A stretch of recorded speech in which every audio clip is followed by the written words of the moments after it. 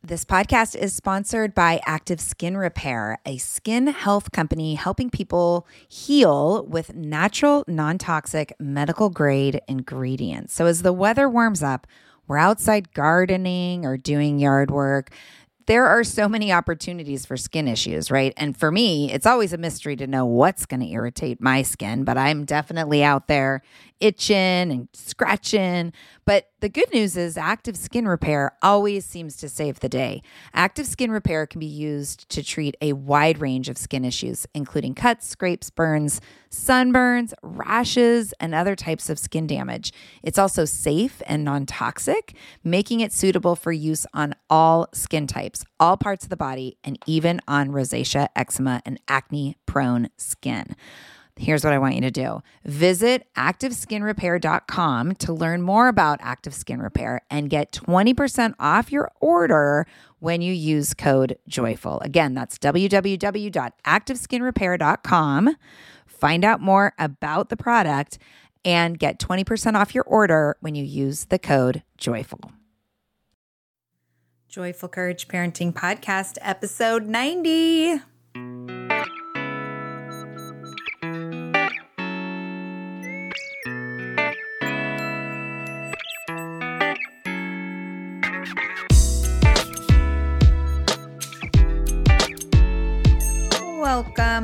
Welcome back to the podcast, my friends. I am so glad to be greeting you here again. Thank you for showing up and trusting me and being excited about whatever we're going to talk about on the show. You just show up.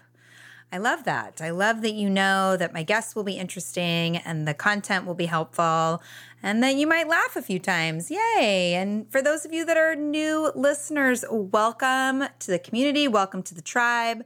My hope is that you find something that lands for you here. Yeah. Welcome. Join us over in the Live and Love with Joyful Courage Facebook group where we are continuing the conversation in a growing community of like-minded parents.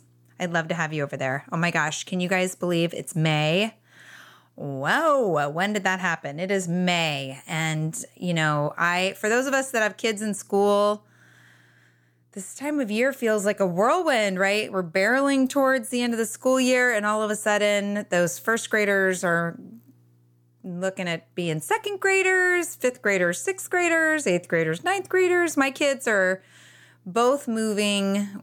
Ian's moving from elementary into middle school next year. Whoa. And my daughter, Rowan, is, as you know, because I've talked about it a lot, moving from middle school to high school. I'm excited. I'm mostly excited. I have a little bit of like, oh God, but mostly I am super excited for what's to come because I am having such a good time watching their personalities, who they are, unfold. It's fascinating and exciting and sometimes really hard, sometimes scary, mostly really wonderful and amazing. And I'm guessing that's probably your experience too. Today on the show, my guest is Larissa Dann.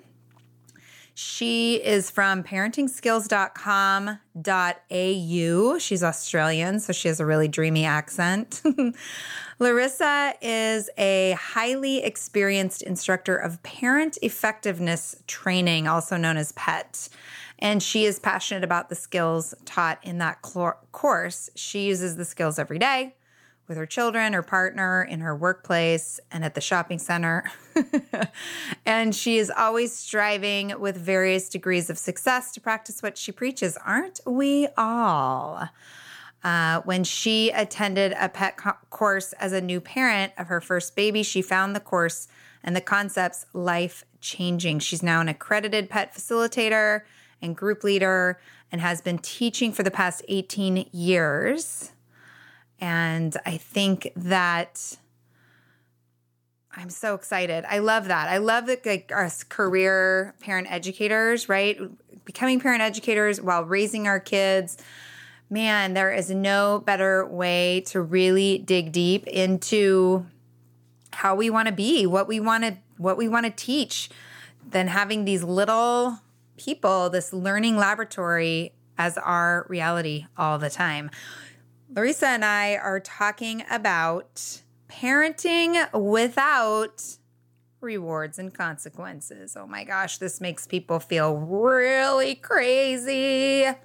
Really crazy. Yeah, I know, right? It's like, how am I supposed to get them to do what I want without the excitement of stickers and candy or the threat of a swat on the bottom or a timeout? Well, guess what?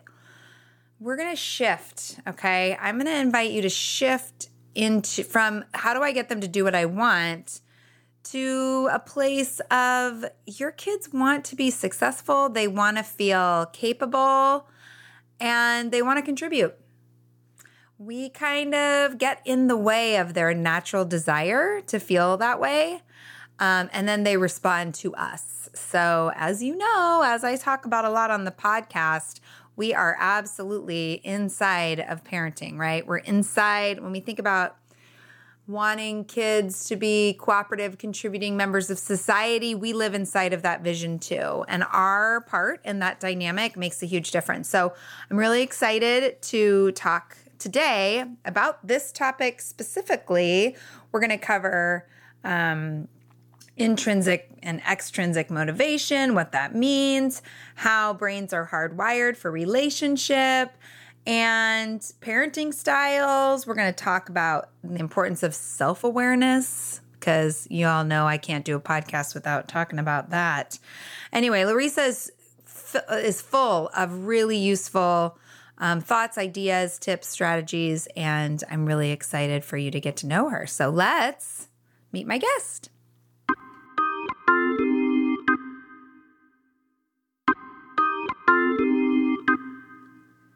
Hi there, Larissa. Welcome to the podcast. Thanks, Casey. Please share with the listeners a little bit about your journey of doing what you do. Sure.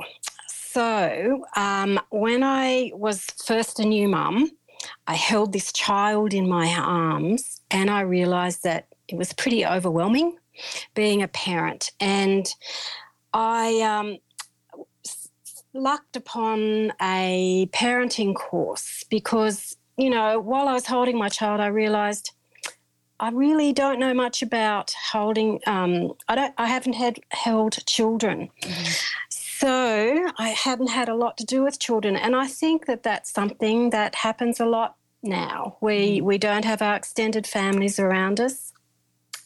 Anyway, I came across this parenting course, and this parenting course happened to be parent effectiveness training, and it's been around for a very long time, but took what I saw then and still see now as a visionary approach, but also a fairly different approach to the way that I had been parented.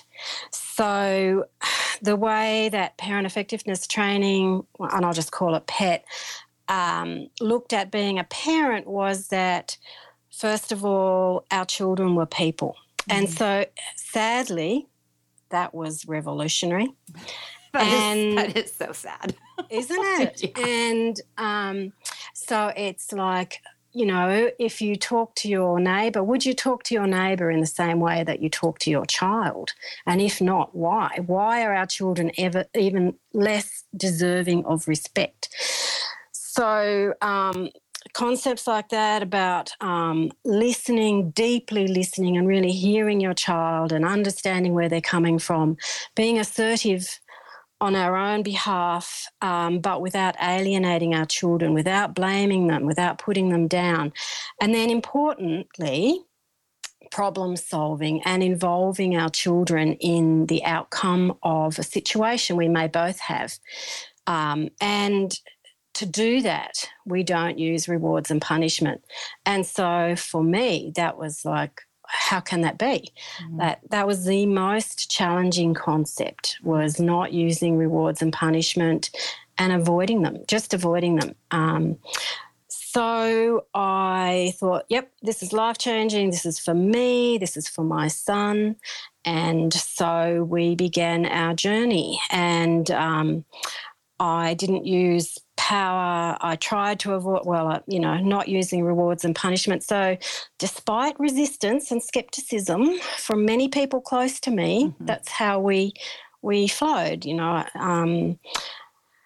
and so now my son is in his early 20s, and I also have a teenage daughter. And I just thought it would be useful to reflect in hindsight about how this approach has worked or has not worked.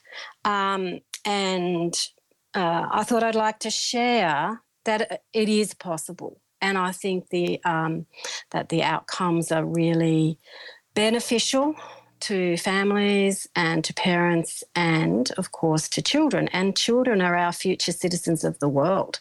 They hold our future in their hands.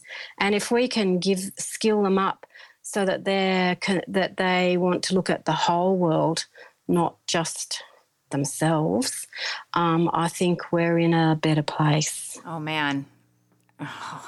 Well, I'm not going to get into the political climate in the current moment, but oh my gosh, right? Skill them up. I like that phrase, Larissa. Skilling them up sounds really good. And I also appreciate something that you said. So listeners, obviously, now you know, we're going to be talking about rewards, parenting without rewards and consequences, which is something that has shown up here and there in conversations that I've had on the podcast. So it won't be super surprising that this is what we're talking about. But I'm really excited to really kind of tease it apart today with you. What I heard you say in sharing about your experience, a phrase that I'm really interested in too is being assertive without alienating our children. Can you talk a little bit about what that means to you? Yep. So the paired approach, I've sort of pared it down, and Ped actually pared it down. So if you can just bear with me for a minute before I get to answer fully that question. Totally. So there's a really useful model that we have that Thomas Gordon, who wrote Pet, devised, and it starts off with, first of all, a self-awareness model. So that's about looking when we're in a situation or when we're in a relationship with someone or experiencing a relationship, looking at ourselves and saying, well, how am I experiencing this behaviour and what might be affecting the way that I experience and my response? Mm-hmm. So if we're having a tough day, if we've been yelled at by our boss or if we're stressed for financial reasons, we're going to have less patience mm-hmm. with our children, and we're going to respond perhaps in ways that we'd prefer not to. So it starts off with self-awareness. Then we look at who actually, in this situation, who actually is the one whose needs aren't being met, who's unhappy, who owns the problem. If it's the child, then we're guided to listen to them, to help them understand what's happening for them and for us, and for them to come up with a solution. If it's us, then we need to understand ourselves and to be able to assert our needs, but in a way that our children will hear us mm-hmm. and perhaps want to change their behaviour because they consider us and because they love us. Mm-hmm. And then there are going to be situations where both our needs are equally important. So how are we going to come up with a solution that will suit both of us? And that's when we come to problem solving or win-win conflict resolution. But the aim of PET is actually there's another area that we really look to expand, and that's a no problem area. And often that is a revolutionary concept, that in a relationship we have times where there's no problems. Mm-hmm. And the PET skills try to aim to increase that no problem area, because that's when you love being with your kids, when you enjoy it's family time. So that's the background. Mm-hmm. Being assertive without alienating. So all of this is about relationship. Yeah. And if we aren't, and it's about communication, respectful communication skills. Mm-hmm. So if we need to communicate to our children that in some way our needs aren't being met, we need to do it in a manner that they're not going to immediately rebel, arc up, get their back up, turn away, slam the door on us. we need to somehow alert them so that we feel heard and they understand us. Mm-hmm. And we would do this through an iMessage. Now, iMessages, everyone who has done a relationship course will probably have come across an iMessage. But what interests me is that was actually devised by Thomas Gordon, and now it's ubiquitous. Yeah, of course. We all know what an iMessage is. Yeah. But maybe we don't. So talk a little bit about the iMessage. All right. So an iMessage is around, so if you wanted to break it down to be formulaic about it, it would be to describe non-blamefully the behaviour that you've seen your child do. So let's say there are Lego blocks in the lounge room. Mm-hmm. First of all, I would say something like, when I see those Lego blocks, and if you can, it's nice to perhaps leave out the you, because often when we want our children to change things, we'll use what we call a you message. So we might say, you've left those Lego blocks in the lounge room when, you knew you should have been picking them up. Mm-hmm. To me, that's blameful. And that's going to alienate the child from the relationship or from you for a little while. Mm-hmm. So what our iMessages do is to say, okay, I'm the parent here. I own the problem. If I don't say anything, I'm going to be resentful towards my child. I need to clear the air. I need to let them know how I'm feeling, but I want to keep them on side, and I want to keep this relationship. So when I see the Lego blocks on the floor, that's the behaviour.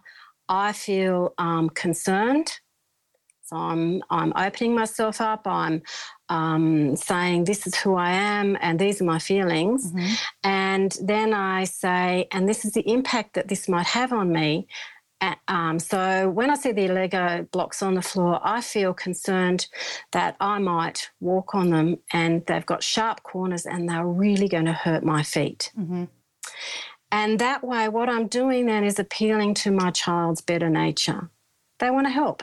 Yeah. And so I'm saying, without saying, can you help me? I'm saying, look, I trust you. I trust you to consider me and to help our relationship. And then hopefully the child might say, oh, no, I don't want you to have sore feet, and pick them up. Warmer, sunnier days are calling. Thank God. Spring into summer is my favorite time of year. After turning 50 last September, I've been really working on my physical health and well-being, and can honestly say that I am feeling better in my body than I have felt in a very long time. Yes, credit goes to movement and working out, but even more credit goes to how I'm feeding my body. That's why I love Factor. I fuel up with Factor's no prep, no mess meals, 35 different meal choices, and more than 60 add-ons to choose from every week. I always have a new flavor to explore. It's amazing. You can crush your wellness goals this May, keep time in the kitchen to a minimum, and enjoy effortless support for the lifestyle you want to be living with dietitian-approved meals and ingredients you can trust from Factor. Head over to factormeals.com/joyful50 and use the code joyful50 to get 50% off your first box plus 20% off your next month. That's code joyful50 at factormeals.com/joyful50. Again, that's 50% off your first box plus 20% off your next month while your subscription is active. Yes. Join me in the health revolution and feel really good this summer. Hey friends, as a podcast listener myself, I always get so excited to share when I find a new show that I think is super useful. So today I want to tell you about Understood Explains. This is a podcast that tackles one important topic per season. And this season is all about navigating individualized education plans and is hosted by teacher and special education expert Juliana Urtube. Getting the support our kids need in school can feel tricky, and we aren't always sure what it is that they need. When I listened to the episode titled, Does My Child Need an IEP? It offered up so much useful information that I could really see supporting parents who are in this consideration. The host is so knowledgeable and really breaks down the content in a way that helps listener go from completely overwhelmed to actually starting to feel empowered. Other episodes in the series highlight the difference between IEPs and 504 plans, as well as a whole episode that busts common myths about special education. To listen to Understood Explains, search for Understood Explains wherever you listen to podcasts. That's Understood Explains. So check it out. You won't be sorry.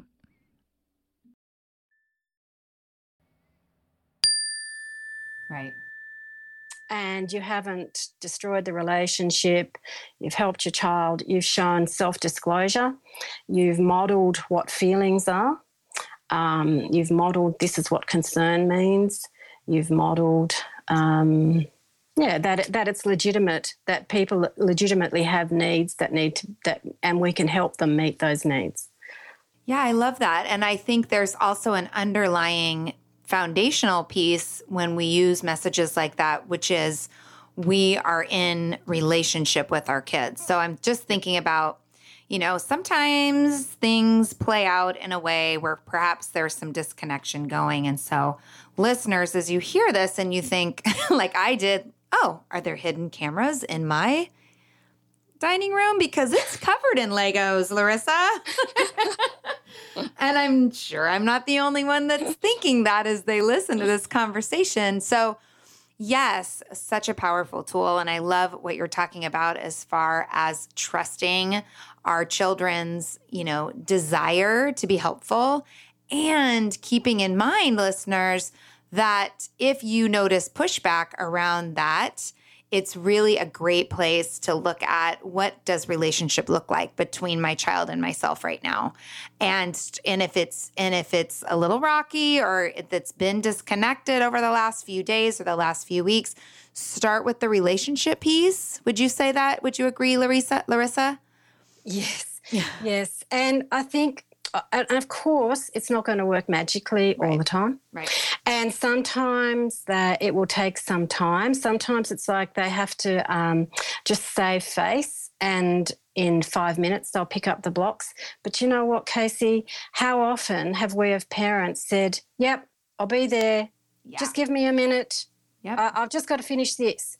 But why do we expect our children to snap to and do what we request immediately? I know. I think it's unrealistic and it's unfair, and we don't model we don't go and get them a drink straight away when they're feeling sick.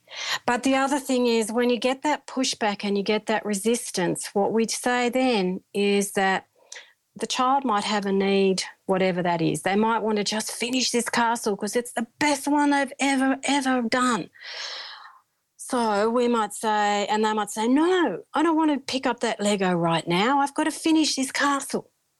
And then we can say, and then hear what's happening for them. Mm-hmm. So we would call that active listening. And then putting the two together, we shift gears. We move from meeting our needs to hearing what's happening for them, which can open them up to hear us again. So we might say, oh, wow, looks like that castle is really important to you and it's not fair for me to ask you to pick it up right this minute. And then they might. And I have seen my children just go from front to back, just change. As soon as they're understood, they'll come back. Yeah. Yeah. It is amazing, isn't it? Mm-hmm. How that works. Which is relationship, exactly what you're speaking about. Yeah. And so today we're going to talk even more specifically around not using rewards and consequences, because there's another way that situation could play out, right? Yep. You could say something like, hey, well, I've got a special treat for you as soon as these Legos are put away. Or you could say, hey, if you don't get these Legos put away, you aren't going to get to have that treat that I promised. Right? I mean, and I think that, I think that there is we've convinced ourselves that somehow that is what is going to get our children moving. And it's really short-sighted, isn't it? It is, and I think also it's interesting when you say that you're going to get this treat or you won't get this treat. Mm-hmm. What happens is if the child changes their behaviour, if your child picks up the Lego, for whom are they doing? Who are they picking the Lego up for? Mm-hmm. Is it for you out of consideration for, wanting to be part of the relationship and to help you out? Or are they picking up the Lego for themselves because they want that treat? And so I think that's a really important aspect about thinking about rewards and punishment. And that's right.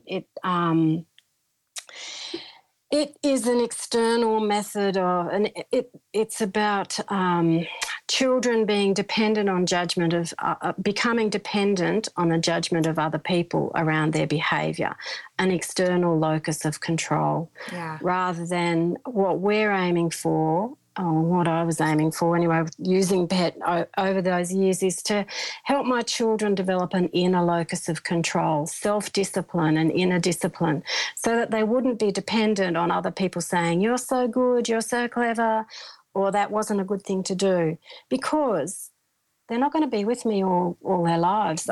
What we're doing in childhood, is preparing them for adulthood. Yeah. And if we keep them dependent on our judgment of them, if we're not helping them work out for themselves whether things are good or bad, or, whether what they're doing is the right thing by themselves and other people, then they're not going to be prepared for the world. Yeah. I have some examples. Yeah, let's hear them. I want some examples. So I think what happens is when you avoid using rewards and punishment, but you use these, the relationship skills, I think you can help children from a very young age develop a moral compass, I suppose you could call it. So have you got time for a few some examples? I've got all the time in the world. Okie doke. All right. So one example was with my 3-year-old daughter. And I'm telling this because I think many of us have been in similar situations. And her brother was 12. And she went into the dining room and there he is eating some cereal. And she says, I want some cereal. So he said, oh, okay then. And he said, so shall I give you some of my cereal? I'll get a bowl and you can have some of mine. And she said, no, I hate you. I want my own. And she walked out. And I thought, oh, okay. And I said, you'd really like your own cereal? Yes, please. And so I continued to get her cereal. And then I thought, I really didn't like the way she spoke to her brother. Mm-hmm. So I got down to her level and I said, look, when I heard you call Ben, I heard you tell him that that you hated him, I was very concerned. I'm worried that he might have felt quite hurt and sad inside. And that's all I said. Mm-hmm. And then I got up, continued to get her cereal, gave her bowl to take into the dining room, and she said, no, don't give me that yet. I have to go into Ben and say sorry to him. Mm-hmm. And so for me, that's a powerful story, because how often have we said to our kids, you go and say sorry. Right. You apologise. But I didn't do that. I love that.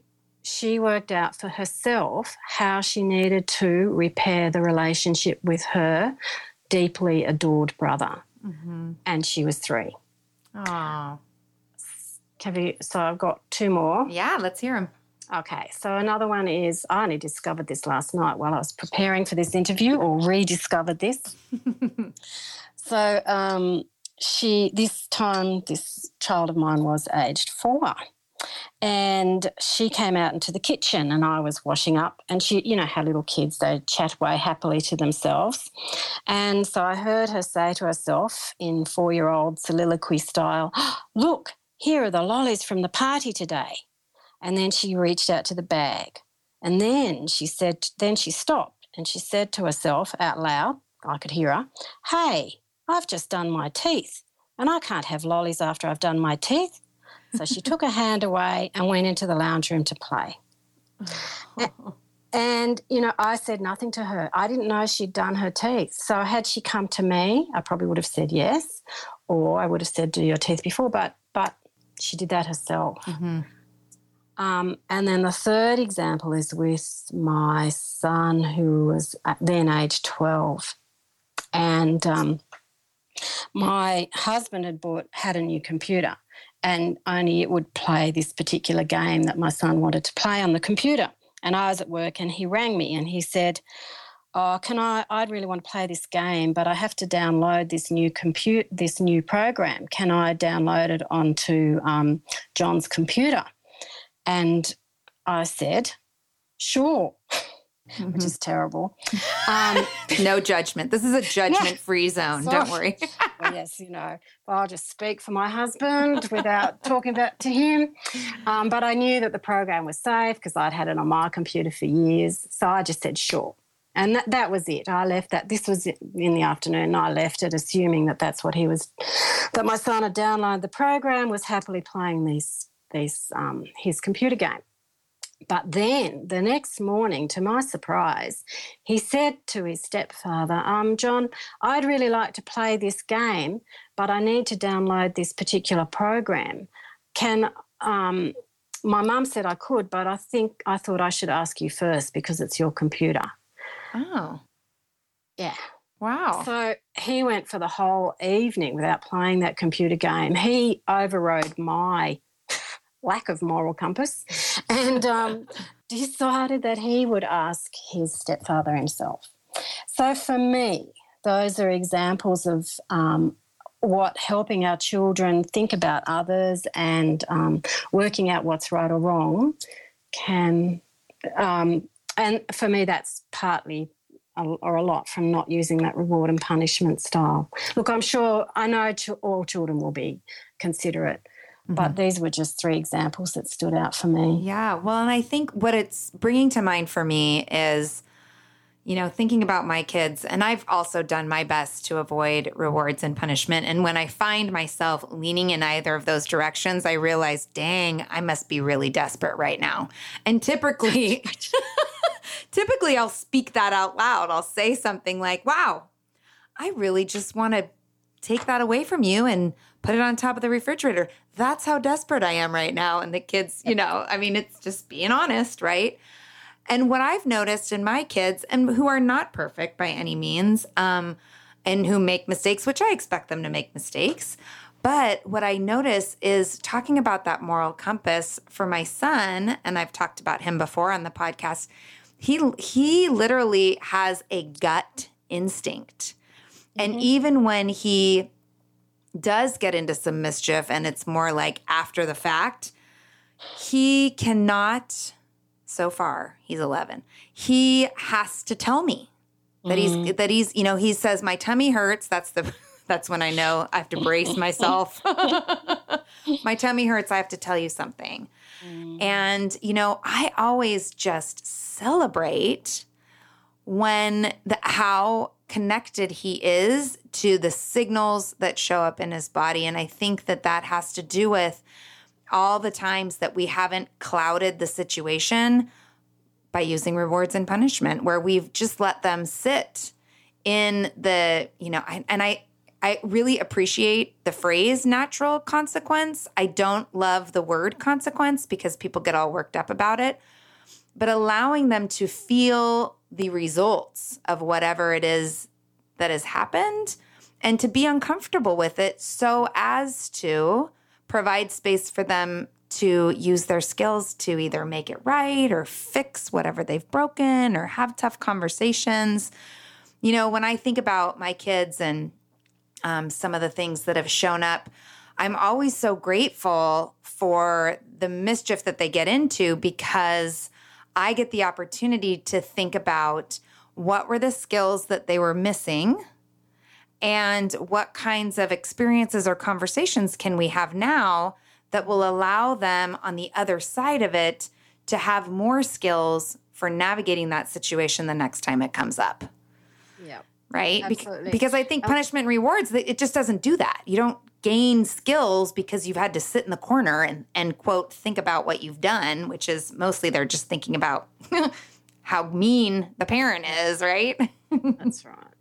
That's right. And I think your story also illustrates how, like, beautifully illustrate how your son comes to you. He's not afraid of you. So if you think about rewards, rewards only work when the children are dependent on you. They depend on you to provide that reward. And conversely, punishment causes fear and works because of fear. So if your son was afraid of what you might do to him, which is where punishment is also a doing to rather than a with. Yep. So if he was afraid, he wouldn't come to you. So it shows me that, he trusts you, that, and the relationship, and you've talked about, I think, repairing relationship. And I think the parenting skills, what they've helped us is repair relationship. We can dissect a situation and we can say, perhaps, as you talked about, what could work better, and it's generally about the way I communicated and how I could have done that in a different way and would have had different consequences to our relationship. And the third thing I hear from your story is resilience. Is that what's happening is that, because everything with children, they'll experience everything for the first time. And they don't have a history to look back on to say, well, when this happened to me, this is how I got through it. Right.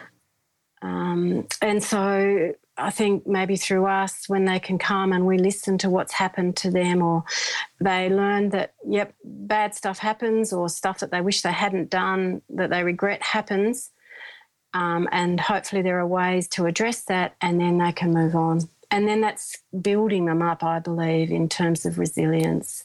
Yeah, I think what you said is really profound, that lack of experience piece, because a lot of parents that I've worked with and spoken with, they'll talk about how frustrating it is that they have to say something more than once, or that same problem keeps happening. And I have to remind them that, I'm 43 years old. I see the world out of my 43-year-old lens. My child has an 11-year-old lens, or my daughter a 14-year-old lens. And that's a lot less life experience to draw from, not to even mention the developing brain and all of that work, right?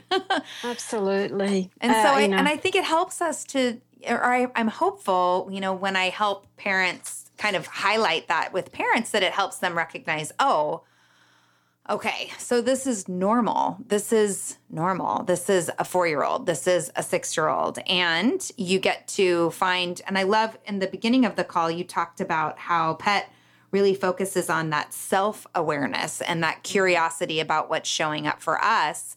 I talk about that a lot on the podcast and in my programs, because if we can't get curious about why something triggers us or why we respond in a certain way, then it's really difficult to access the tools that we need for supporting our kids in developing skills or navigating their challenging, very age-appropriate typical behavior, because we're just kind of running on this autopilot, right?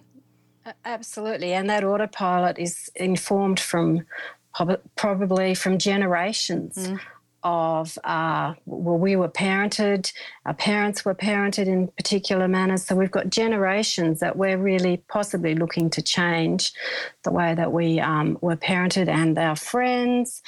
So it's a tough gig, I think.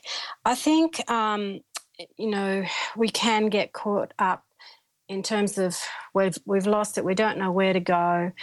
I've been really fortunate that I started this when my kids were like babies, so I never got into that habit of using rewards and punishment, so it's not something that I've had to break.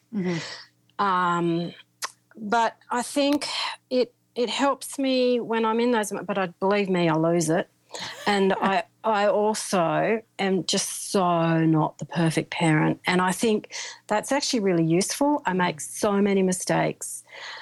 But I think that's useful because I get through them, and then it takes the expectation away from my kids that my kids don't have to be perfect, that they can make mistakes too, and then they learn from it. So we're all human.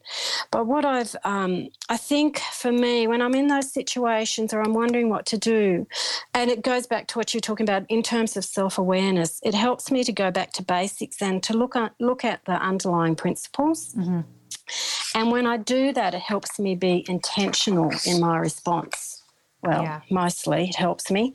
So so some of those underlying principles that I think that have really helped me is that children don't misbehave. They behave to meet a need. And I think, and problems happen when them meeting their need interferes with us meeting our needs. Mm. So that's a tenet from Thomas Gordon that I think really underpins, and is, again, it's mind-blowing in its importance and simplicity, and it stops us blaming children. So it helps me to listen to find out what their needs are. And so often it's a basic need, like they're hungry, level 1 on Maslow's hierarchy, they're hungry, they're thirsty. They've got a full bladder. I don't know about, I know that when my children had a full bladder, they were just really antsy, really difficult. They just couldn't concentrate. And it wasn't until those needs were met, like empty the bladder, have some food, have some water, different person. And or whatever their other needs might be, connection. So that's one tenet I think that really helps me. Another one is trust children to care. I think it's so easy for us to say that they're deliberately pressing our buttons. Well, why would they do that? I know. It's such a self-centered. Right. It's such a self-centered thing. Like our children's whole life revolves around making us crazy. That's right. And what's in it for them? Yeah. What's in it for them in terms of why would they want an angry mummy or daddy when what they desperately need is connection and relationship? Yeah. I think it's important to believe in their competence, that they can help to find a mutual solution to a problem if we encourage them to be part of that problem solving. I think it's important to take them seriously. When it comes to raising kids, there's so much to consider. Things like, what do we feed them? When do we feed them? How do they sleep? What does it look like to raise kind kids? How does their nervous system work? How do I keep myself calm? What are my triggers? There's so much that comes into play, and we are distilling all of that information for you at Voices of Your Village podcast, where we bring experts in the field of early childhood and education and psychology and across the board so that you don't have to comb the internet for information. You get to show up and hang out and have shame-free, judgment-free conversations and insights into what it looks like to raise kind, empathetic, emotionally intelligent humans. I'm Alyssa Blask Campbell. I have a master's degree in early childhood education. I'm a mom of 2, and I am walking this journey right alongside you doing this work. Come hang out with me at Voices of Your Village, and we can dive into real conversations with actionable tips.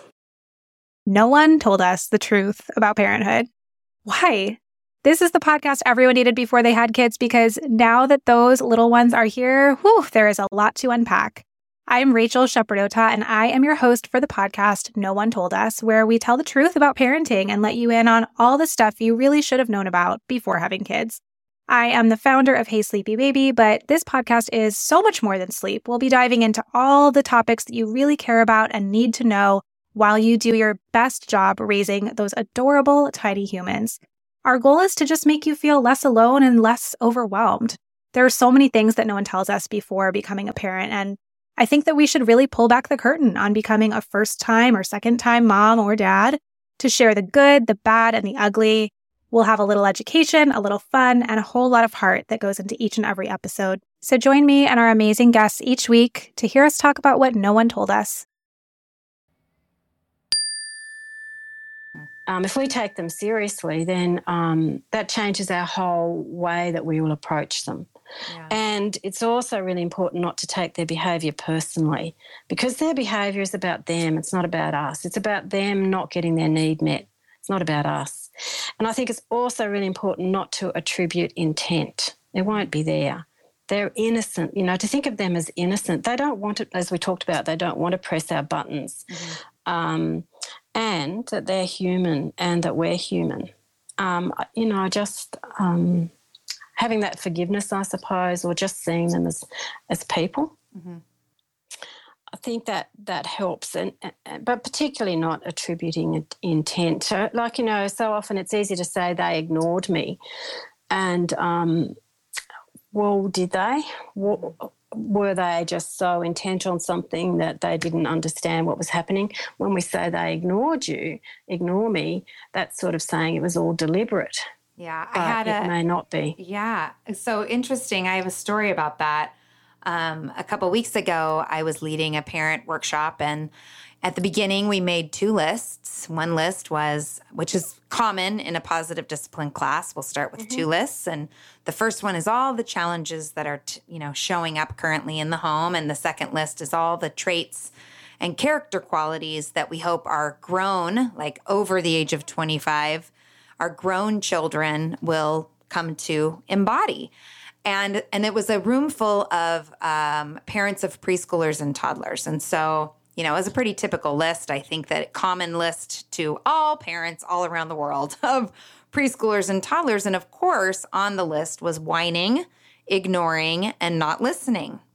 And so then we moved into another activity where the parents were able to move around some cards that had different tools on them, including one card said, pay attention. One card said, create special time. One card said, use hugs as connection. One card was connect before correct. And as the parents moved to each card, I would have them stop and look at the lists. And I would say, so look at one of the behaviors and the challenges that could be that you could use this tool to help navigate. And then look at the character traits and think about them as ways of being that you need to bring to as you use this tool. And one of the moms she's so fun because she's so outspoken and just really real and honest and raw. And she said, oh my gosh, she said, I don't know how you've done this, but I keep landing on cards that are completely telling me that I am not paying, making me realize that I'm not paying any attention to my kids. And my biggest problem is that they ignore me, they don't listen, and they whine. And she says, and that's exactly what I've been modeling to them. And it was really profound, and I just said, how exciting for you to get this awareness and to have this to play with. And I can't wait to find out when you put these tools into practice and these ways of being into practice, what happens, right? Because it is, we model. And like you said, you were saying you aren't a perfect parent. My listeners know I'm not a perfect parent. And I think it's such a gift to our children to have grown-ups that are not perfect, that are modeling that life is messy, that emotions can be tough to navigate, and taking accountability for our actions and making things right, making amends, fixing mistakes, all of that we get to model in our messy parenting practice.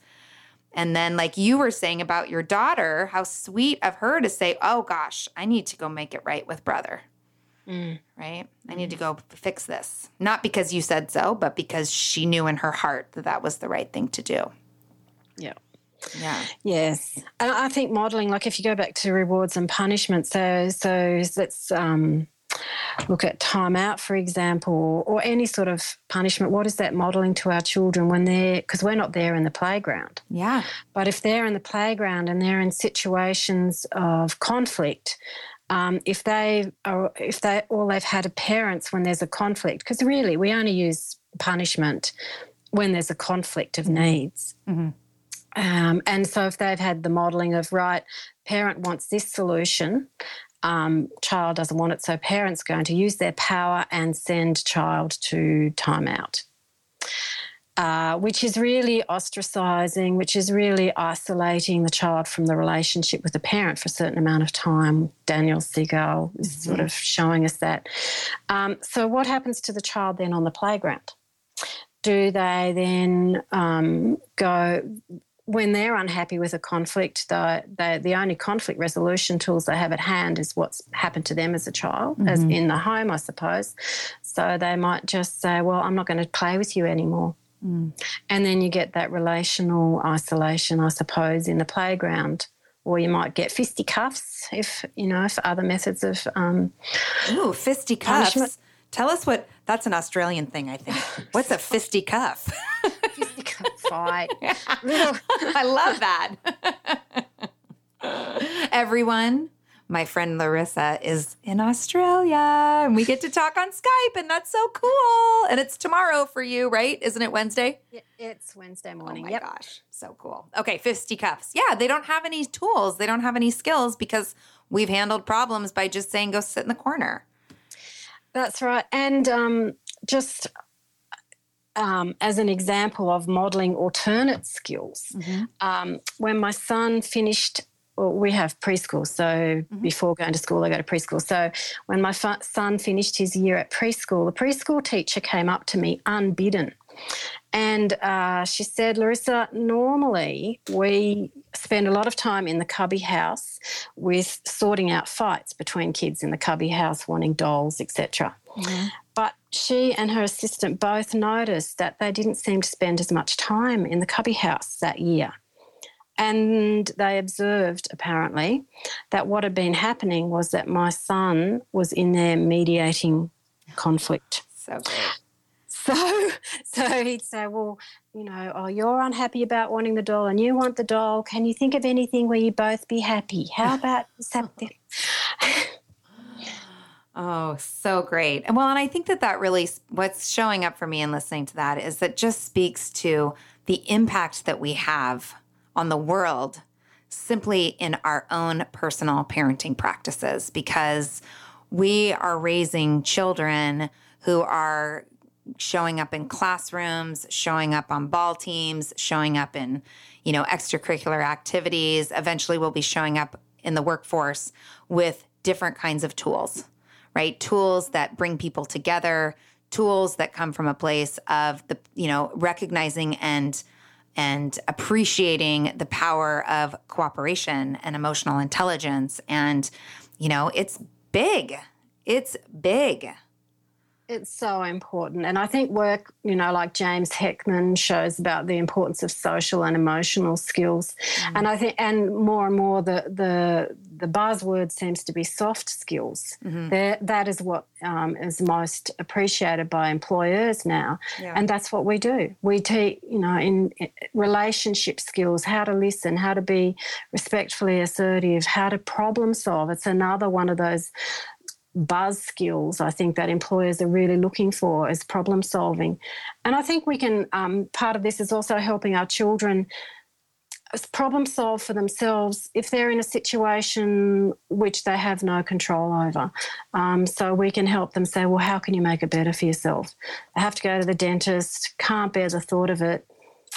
It's really awful. I know you're really afraid of going to the dentist. What can we do to help you make it a less scary experience? What do you need? Yeah. So helping them think for themselves what they need to do. I love that. And I think that some of the time there's this impression that if you're raising kids without using rewards and punishment, you just must be permissive, as if must not be any boundaries or expectations. Or what I hear sometimes is, well, I can't have conversations all day long. I need them to do what I need them to do. And so I think it's really important to highlight that is not what we're talking about. I'm hearing you say, you're going to the dentist. Like, you're going to the dentist, and how can we make this work for you? Right? Yep. You are going, in our house, it's like, you're going to contribute to the household. Let's look at a way that works for you.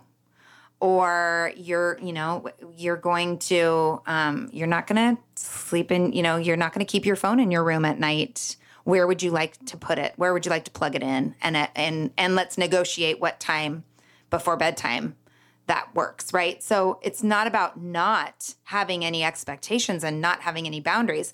I think that parents I'm just thinking, I'm like, sometimes when I do podcasts, I can like hear the parents talking in my ear, butting, and I hear them saying, well, yeah, but you can say that. And then what if they refuse? And I think that they often will, like, it takes a trust in the process and a trust in the relationship and a trust in the child, like you said at the beginning, in that innate goodness and that innate desire, that hardwired brain. Our brains are hardwired for connection and relationship. It's hardwired for cooperation. I think that parents get in the way of that because of their own fears or projections into the future. But yeah, we're not talking about permissive parenting. We're talking about expectations and boundaries and working with, like you said, doing with versus to. And two of the tools that I've talked about on the podcast that I talk about a lot in my community that I think for me in my practice have been probably two of the most powerful tools, other than, just simply the relationship that I'm nurturing with my kids, is creating rewards. Sorry. It does start with an R. Creating routines and agreements with my children. And with the understanding that they'll be helpful for as long as they're helpful, and then they'll stop being helpful, and then we get to renegotiate the routine and agreement. What are some, coming from, because I don't know a lot about the parent effectiveness trainings, although as I hear you talk, I think it, totally overlaps in so many areas with positive discipline, which is what I teach. But what are some of the tools that you would suggest for helping parents who are listening make the shift away from rewards and punishment and towards relationship-based parenting? So I think I've covered many of them in terms of, first of all, changing the way we think about children. Mm-hmm. That would be number one. Yeah. And then listening to children, so thinking about needs, thinking of conflict in terms of competing needs. I love that. Competing needs. Conflict. I'm writing that down. So that means we have to understand both what the needs of our children are and what the needs of us what our needs are. And that's why it's not like, if it was permissive as people see the lack of punishment and reward, mm-hmm. then it would all be about the child. But we're looking at competing needs. So I have needs as a parent, you have needs as a child. So to discern what the child's needs are, we need to listen really deeply to understand where they're coming from, what their needs are. As parents, we need to listen to ourselves really and then deliver that in an I message so that we understand what our needs are and our children. This helps us both know each other. Yeah. And then there's a 6-step no-lose conflict resolution process that PET would take you through. So if neither of you have changed your behaviour, because sometimes as a parent, once you understand where your child's coming from, there's no problem. You might willingly change your position. Mm-hmm. Vice versa, your child might willingly say, oh, right, okay, mum's unhappy about that, I won't do it. But then there's a time when you have the shared problem. So that's when you can go into the 6 steps of problem solving, which is pretty much, first of all, understanding each other's needs, mm-hmm. then brainstorming solutions, but not evaluating, just letting them come out. Mm-hmm.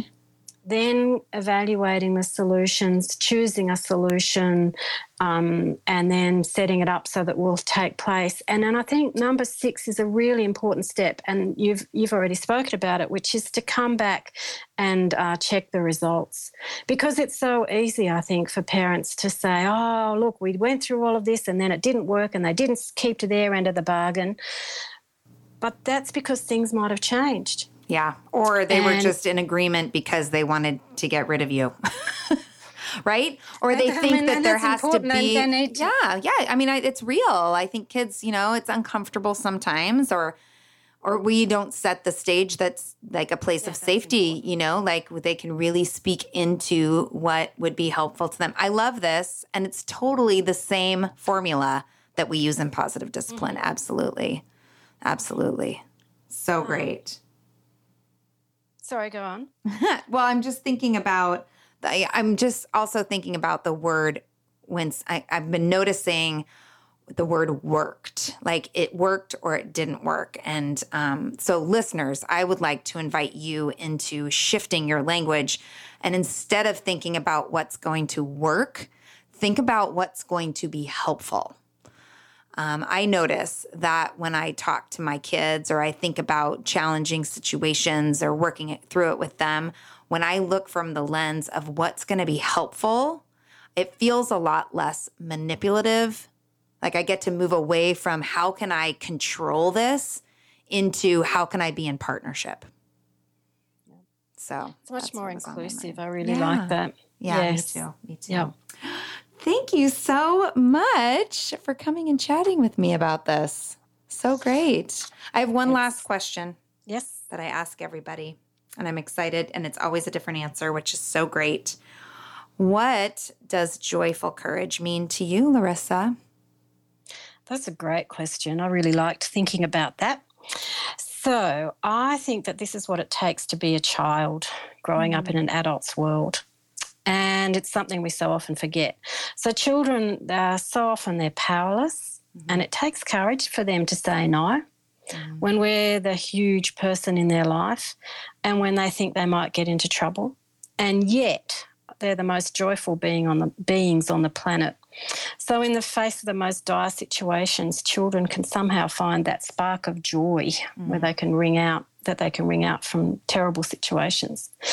And as a parent, I suppose it takes the courage of conviction to parent against the flow of accepted parenting opinion and practice. Yeah. And the joy comes when you see your children flower and grow, sometimes despite your many mistakes. Yes, love that. Thank you. Where can listeners find you and follow the work that you're doing? I have a website, Parent Skills, www.parentskills.com.au, and I also have a Facebook page, and my daughter's my social media manager, so she set me up with an Instagram and Pinterest. Oh, cool. She's the one that... My daughter keeps wanting to be my social media person too, and I said, well, write up a resume. Let's see what you're willing to do. Oh, that's great. That's great. Thank you. And listeners, you know that those links will be in the show notes, as well as a link to the work of Thomas Gordon and the parent effectiveness training that you've been talking about. I'm interested in checking that out as well. Thank you so much again. This was such a pleasure. Thank you so much, Casey. It's just been lovely. And thank you, listeners, for taking the time to listen to us.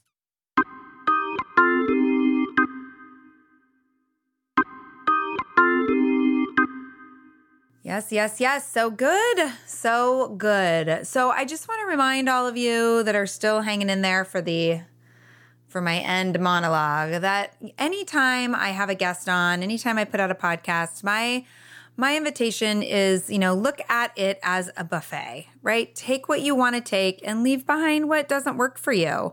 I am not showing up here every week as, preaching that this is what you have to do and telling you that what you're doing is wrong. Instead, I am showing up as a real life parent who has a background in positive discipline. Doesn't always mean that I put it into practice perfectly because I am, a human.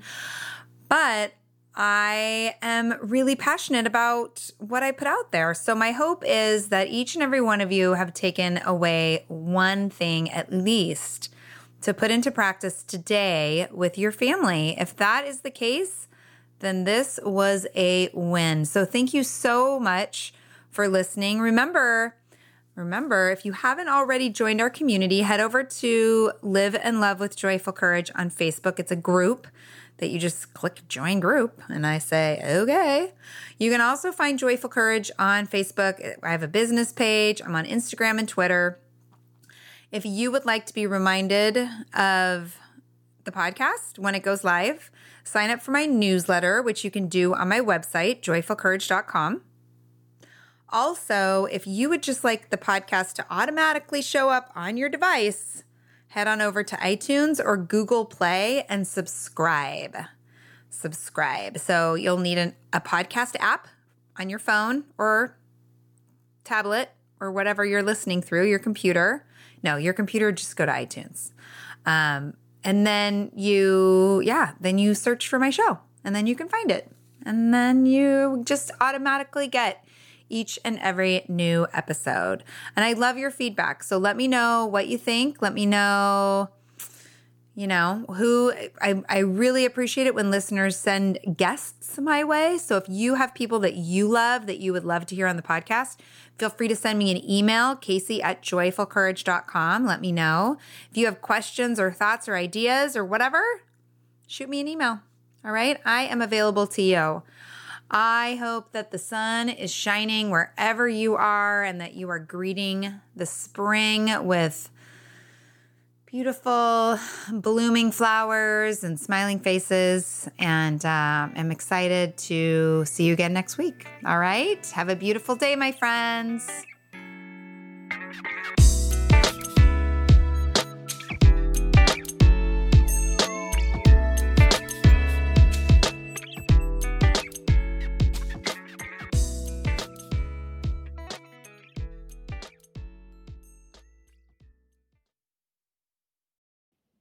Feel like you're the martyr in your family? You're not alone. Hey, this is Joanne. And Bree. And we're from the No Guilt Mom podcast. Bree, we talk to a lot of moms. Yeah, we sure do. And if you're a mom who has a to-do list that is so massive that you get overwhelmed and you shut down, or if you've fallen into the habit of doing everything for everyone and don't know how to change it, we can help you become a no-guilt mom. we're going to take you from family martyr to family model. That's role model, so that you role model the behavior that you want to see out of your kids. You're going to go from being tired and overwhelmed to energized and guilt-free. Every week, you'll get actionable strategies that you can implement right away from the experts that we interview and from us. We also have a whole lot of fun, so check out the No Guilt Mom podcast everywhere you listen to your favorite shows.